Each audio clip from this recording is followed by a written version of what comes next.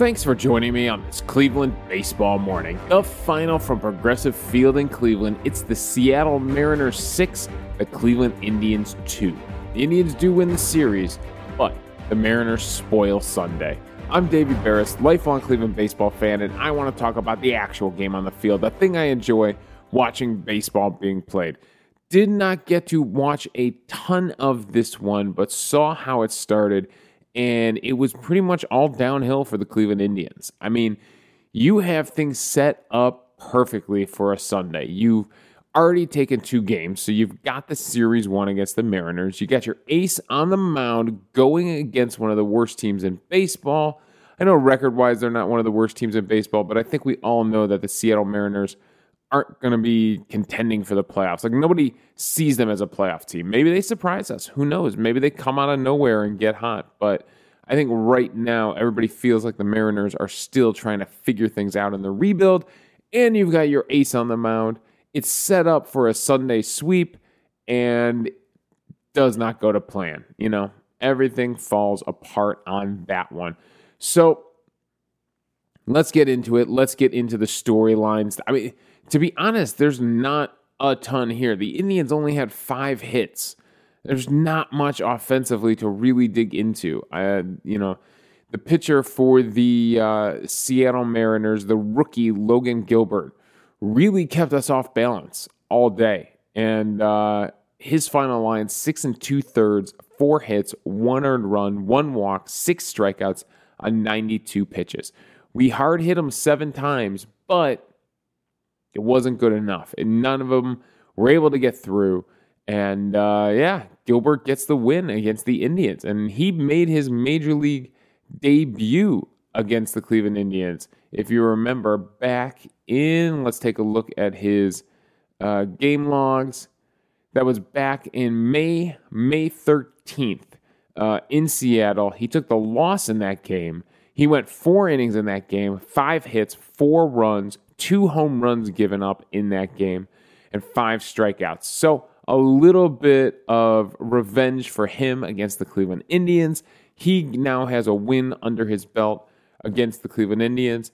And was this officially the revenge game for Jake Bauers? We haven't even talked about the fact that we traded Jake Bauers. We talked about the fact that Bauers is gone and Bobby Bradley is in.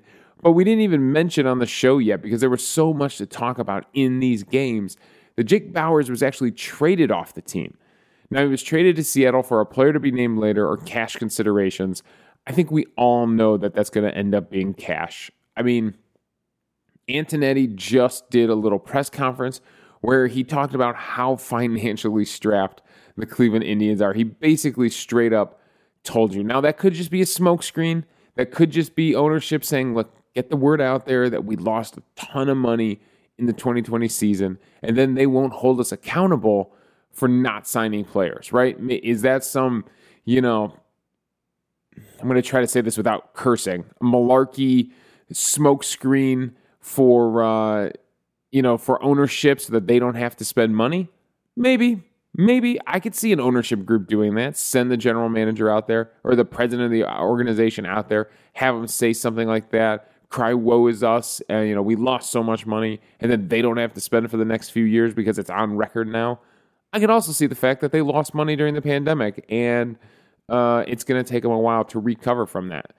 I could see it. Either way, it doesn't matter. If you own a Major League Baseball team,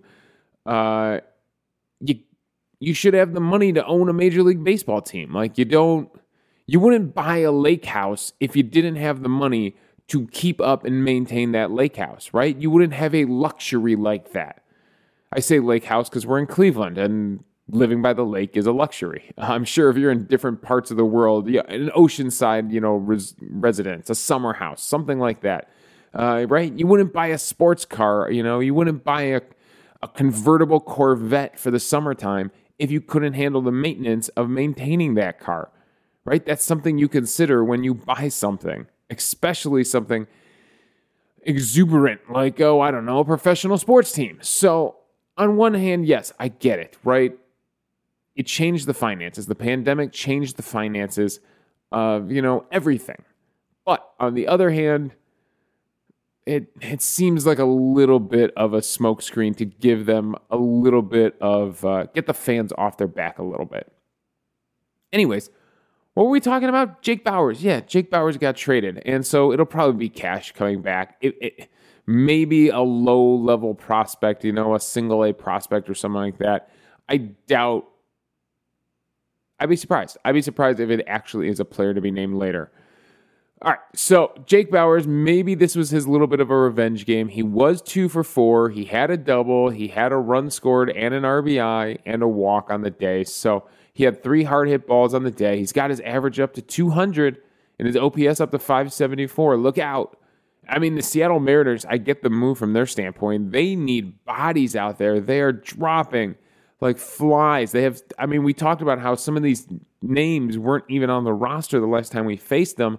Then Mitch Haniger, one of their best hitters, right? He's got the second best OPS on the team. He goes down after fouling one off his knee, which looked, I didn't hear what the result was of that. I mean, I was shocked that fouling a ball off yourself was that big of an injury because it's hard to, let's face it, it's hard to break bone, but the bone is tough. And usually when a guy goes down with a knee, it's a ligament thing, which I don't know if you could do a ligament thing by just fouling a ball off your knee. So I don't want to get into what it could be because it just gets gruesome from here. But we'll see if Haniger is able to shake off what happened to him or if it's a really, really bad injury because it looked bad the way they carried him off the field. So they're losing more guys. So Jake Bauers is going to be an important part of the Seattle Mariners surviving the season. And so it's official. Bauers is gone, and I guess this will count as his revenge game because we're not going to see Seattle again for the rest of the season. All right, so let's get into Shane Bieber, and let's talk about him. He's got a 5 2/3 innings pitched. This is his line on the day. 5 2/3, 10 hits, 5 earned runs, 2 walks. He still got his strikeouts, 8 strikeouts, but gave up 2 home runs. He gave up 1, 2, 3, 4, 5, 6, 7, 8 hard hit balls on the day. Why do they? You know what would help out? Baseball Savant, if you're listening, if the people that edit the Baseball Savant webpage are listening, could you just put in parentheses how many hard hit balls all those little fire icons add up to, at least for the pitchers? Like when you're doing tallies, you do that 5th tally as a slash so you could see the little bundles of tallies, right? It makes it easy to count. When you just have 8 fire icons lined up next to each other, it's really hard to count that. So there's my plea to the Baseball Savant people. So it's not a good line. It's really not a good line for Shane Bieber, and it hasn't been a good line against the Seattle Mariners. It's really been a struggle for him against the Seattle Mariners because he faced Seattle back on the 16th, May 16th. And in that game, he also took the loss. Went 4 2/3 in that one. 5 hits, 3 earned runs, no home runs in that one, 4 walks though, and only 7 strikeouts. So he got hit around in that one and took the loss now twice against the Seattle Mariners. On the season, he's by far been his worst against the Seattle Mariners. He's 0-2. He's got a 6.97 ERA against the Seattle Mariners. That blows away any other ERA against any other team. He does have 15 strikeouts, so he is racking up the strikeouts against them, but he's got a 2.032 whip. Walks, hits per inning pitch. That is bad. That is really bad. There is nobody else that he's faced where he's got over a 2 whip. So by far, the Seattle Mariners have given him fits. And I warned you yesterday about pitching in day games. Bieber does not do good in day games. Here are the day-night splits. Ready? We went over them yesterday. Now they look even a little worse today. 5-1 at night with a 2.45 ERA. During the day, 2-3 with a 4.19 ERA. That is a significant difference. He is getting plenty of strikeouts during the day. He has 7 starts at night, 7 starts during the day. about how many innings pitched. He's actually pitched more innings at night. He's lasted longer in games at night. 47 innings to 43 innings. 47.2 in 2/3 innings to 43.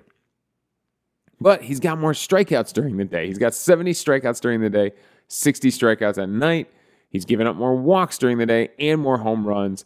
20 walks during the day, 7 home runs during the day to only 4 home runs and 13 walks at night. So yeah, he is struggling during the day. That is good enough for a 1.349 whip during the day and a 1.154 whip at night. So there you go. It's not, I mean, honest to God, I would see if you could figure out a way to either give him a day off or something like that, or coming off an off day, skip someone's spot in the rotation and get him on a cycle where he is pitching night games and get him out of these day games. I know that, obviously night games happen more often than day games, and it's not always going to line up like that, but there is a significant difference there. So there are some of Shane Bieber splits, and what was happening? Like, what was causing these problems for Shane Bieber? Well, it looked like his knuckle curveball. And if we go to the breakdown, and in the post-game interview, he talked about how he didn't have a feel for the knuckle curve. He couldn't find it. It was like that a few starts ago. He started to find a groove for it in his last few outings, and now he has lost the feel for the knuckle curve. And when we talk about feel, like, obviously each pitch has a different grip, right? The way you hold a four-seam fastball is different than you hold a knuckle curve. That's why you see these guys bury the ball in their mitt and kind of spin the ball around in their hand to find what strings they want to put their fingers on, what laces they want to put their fingers on to get the correct spin on the ball. And so not only that, but with a breaking ball, you're not releasing the ball off your fingers the same way. The ball might come off the side of your finger, or you might snap a finger to get that spin on the ball. And to be honest, I'll give some shout outs to my brother who had a wicked curveball in high school, and he didn't do it by snapping his wrist. Remember when you were a kid and that's how you learned how to throw a curveball, where you snap and broke your wrist? He did it with the finger, with the middle finger, by snapping the middle finger right on the seam of the ball to get that spin and to get that ball to drop.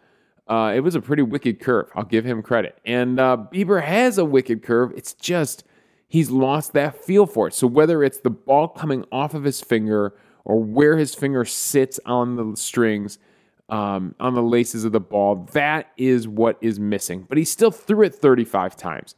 He still had a 40 CSW on it. He had 7 whiffs, 7 called strikes on 35 pitches on the knuckle curve. So you would look at that and think 40 CSW, that's pretty good, right? That's a pretty good number, an indicator that the pitch was working for him. Not necessarily. Not necessarily. If we go over to the illustrator, and I've got this broken down so that we're looking here at the results tab. So this is the results, right? A hit, a walk, a strikeout, a field out, a ground out. These are the results that happen just off of the knuckle curve. And like I said, his line on the day, he gave up 10 hits. Well, he gave up 6 of those hits to the knuckle curve, with the knuckle curve. He gave up 4 singles and both home runs off the knuckle curve. And if memory serves me right, he gave up almost all of his runs off of the knuckle curve. Does it tell us here? It doesn't tell us here what runs came in. Both home runs obviously were 3 runs. And then I believe the 2 runs that he gave up in the second inning were both singles off of that knuckle curve. One was the one that Eddie Rosario overran in left field. So, we'll go in order. So G'day had a sharp single to left field. That's the one that scored Jake Bauers. That was the first run. That was off a knuckle curve that he took to the opposite field. And then J.P. Crawford follows that up by also going opposite field with a knuckle curve, hitting it through the gap to left field. This one, there was a runner on second, and Eddie Rosario thought he was going to throw someone out at home, came in charging like a bull, and overran the ball. The ball hops over his glove. That's what happens when you don't square a ball up as an outfielder. And I know from experience because I literally did this in an old man softball game 2 Sundays ago. And if you do not square that ball up, it is going to hop over your glove and go past you and cause some damage. And that's what happens here. Eddie Rosario comes in. Eddie Rosario he goes from making great plays to making these knucklehead plays. And you kind of have to say that's our Eddie Rosario at this point. Right? He makes a great catch against the wall on Saturday night. Was that Saturday he made that? And then he comes in on a ball like this, thinking he has a play at the plate, thinking he could throw someone out at the plate, and then makes an error that causes a run to score. So Eddie Rosario, it seems like every time he's making an error, it's when he thinks he can throw somebody out at a base. He does have a strong arm, but the accuracy of that arm is really suspect, is really in question. And I bet the Minnesota Twins fans would be like, yeah, we could have told you that. So he's aggressive out there. He makes some good catches. He covers a lot of ground out there in left field, which is nice. But he does get a little over-aggressive at times. That causes some errors. So every run scored, all 5 runs that Bieber gave up, I believe were off of that knuckle curve. So that is the difference. And on the location of these pitches, most of them are down, but on the middle of the plate. We're talking thigh level for most hitters, right in the heart of the plate. The first home run he gave up to Jake Fraley, who I believe is a lefty, that is up. That is at the belt, so a hanging knuckle curve right at the belt, middle of the plate. And then he gave one up to Ty France, which was on the right edge of the plate, but also up around the belt. So, yeah, these aren't balls that they were going down and getting, going down and getting a low one off the dirt and just poking it through, a golf swing and golfing it out to the outfield. These were balls that were in the strike zone and they were hitting. He also walked someone on a knuckle curve. He threw one high, missed the top of the zone with a knuckle curve. He did have 4 strikeouts with the knuckle curve. One was almost in the exact same location that he eventually gives up the home run to Jake Fraley on. One was middle of the plate and the left edge, so he did get a strikeout of Jake Fraley up with a curveball. I believe that was when Fraley came in. That was in the first inning when Fraley came in after Haniger had injured himself. So that one, Fraley was like just hot off the bench, and Bieber threw him 2 curves and 2 swings and misses. And then the other 2 were down. He got Kyle Seager down low with a curveball, and he got Taylor Trammell down with a curveball. So he was still getting strikeouts with it. He still had 4 strikeouts with it, but all the damage done against him was off that knuckle curve. So there's your storyline right there. I mean, that is the storyline for Shane Bieber. And Brian Shaw would come in relief. He'd do a good 1 1/3 inning. He'd get a strikeout to get out of that 6th inning, then a walk and a strikeout in the 7th. Trevor Stephan comes in, actually throws 45 pitches in 2 innings. So some hard work relief from him. But at that point, we were down, and we probably weren't coming back. So he was there to finish that game and save the rest of the bullpen. Gives up 3 hits, 2 hard hit balls, and a unearned run, but does get 3 strikeouts in his 2 innings. So again, some nice hard work from Trevor Stephan to save the rest of the bullpen. Now, as far as the Indians' offense goes, it was a really slow day. Eddie Rosario is the only one with a multi-hit day. He was 2 for 3 with a walk and a run scored. But one of those hits was a check swing that actually shot through the shift. He literally, I think if someone had appealed down to third base, an umpire would have said he did not swing at that ball. That's how light of a check swing it was from Eddie Rosario. But the ball ends up hitting his bat and shooting through. I wonder what the exit velocity was on that one. Ends up shooting through for a single. It was the first hit of the game. 54.1 mile per hour exit velocity. Probably not going to get a little fire. You should get a little icicle icon for that next to your name. All right, so he's the only one with a multi-hit game. The Indians would threaten in the ninth inning. In the sixth inning, they're able to score because Bradley Zimmer gets on. Did Bradley Zimmer steal that base in the second? I think that's when he steals then. Yeah, off of Gilbert. And then Ahmed Rosario is able to single him in for the only RBI for the Indians on the day. Ahmed Rosario was 1 for 3. He's got his average up to 280 now with a 744 OPS. Man, that just continues to climb. And so Bradley Zimmer is able to come in and score a run there. And then in the ninth inning, things do get exciting. Things got a little exciting for the home crowd. Ernie Clement gets the pinch hit. He took Tristan McKenzie's spot on the roster. He gets his first major league at bat, and he strikes out. Jose Ramirez would ground out, so we got 2 outs here. Eddie Rosario would walk. Bobby Bradley would single. It was his only hit on the day. It was a ground ball. I believe it was a ground ball, considering it had a launch angle of negative 14 degrees. It had an expected batting average of 110, but it goes for a single. Harold Ramirez is then hit by the pitch to load the bases for Josh Naylor. So we're doing all this with 2 outs on only 1 hit. We load the bases for Josh Naylor. Then a wild pitch actually lets the run come in to score. Eddie Rosario was able to come in to score.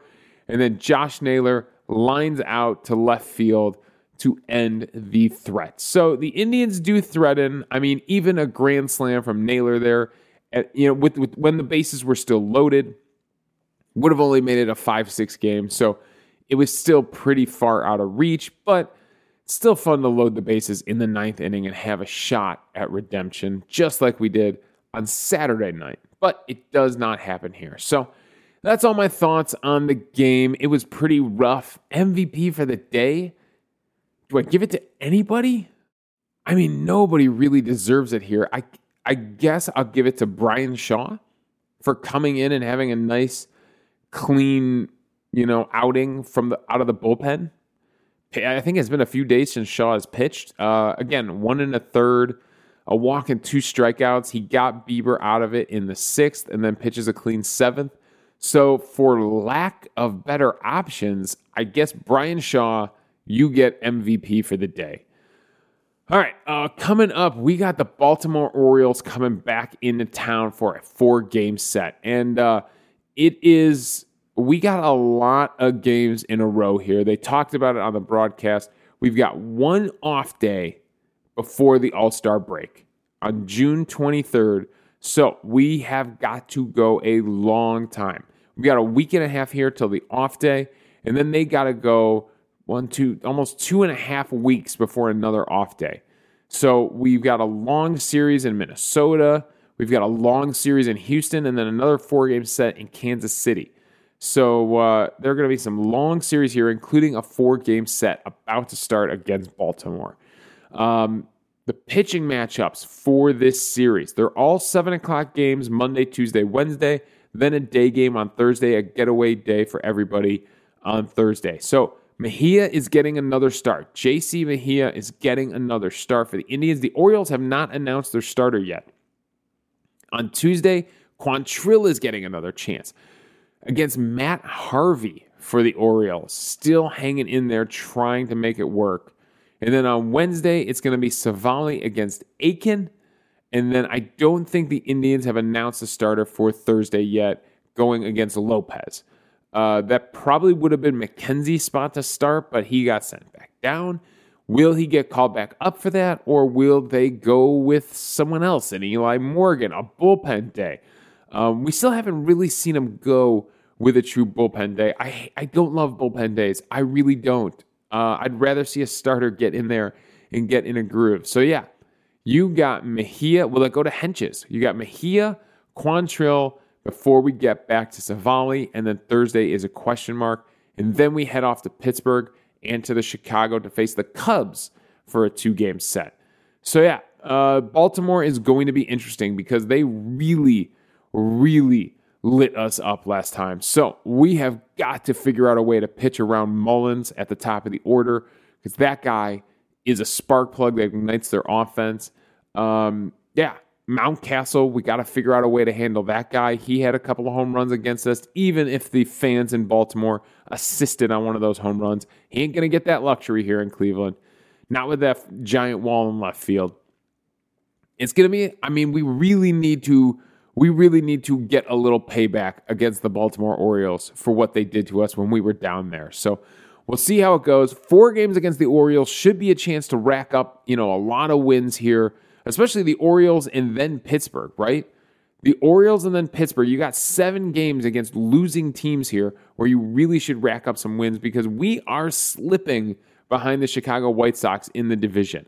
The White Sox are really running away with this thing. They're 41-24. They're on a 4-game win streak. So even though we won the series against Seattle, we don't pick up any games on the White Sox. We're at 34-28, still a very respectable record. But right now, you're in the mix with that respectable record for the wild card. You are not anywhere near the division right now. So this would normally be a chance to catch up on a division rival facing 2 bad teams in a row like this, but not after what Baltimore did to us down south. So we'll see how it goes. That's all my thoughts. Thanks for joining me on this Cleveland baseball morning. Again, the final from Progressive Field, it was the Mariners 6, the Indians 2. We'll be back tomorrow to talk about JC Mejia, Giancarlos Mejia, and how he does returning to starting. You can follow me on Twitter at Davey Barris. You can email the show at clevelandbaseballmornings@gmail.com. Let me know your thoughts on the game, and we'll discuss them on the show. Also, I'm hosting this podcast on Anchor, so if you go to anchor.fm/Cleveland Baseball Mornings, you can leave a voicemail for the show. We'll play them back on the air, respond to your thoughts, and we'll have a fun conversation amongst the fans about baseball. So thanks again for joining me on this Cleveland Baseball Morning.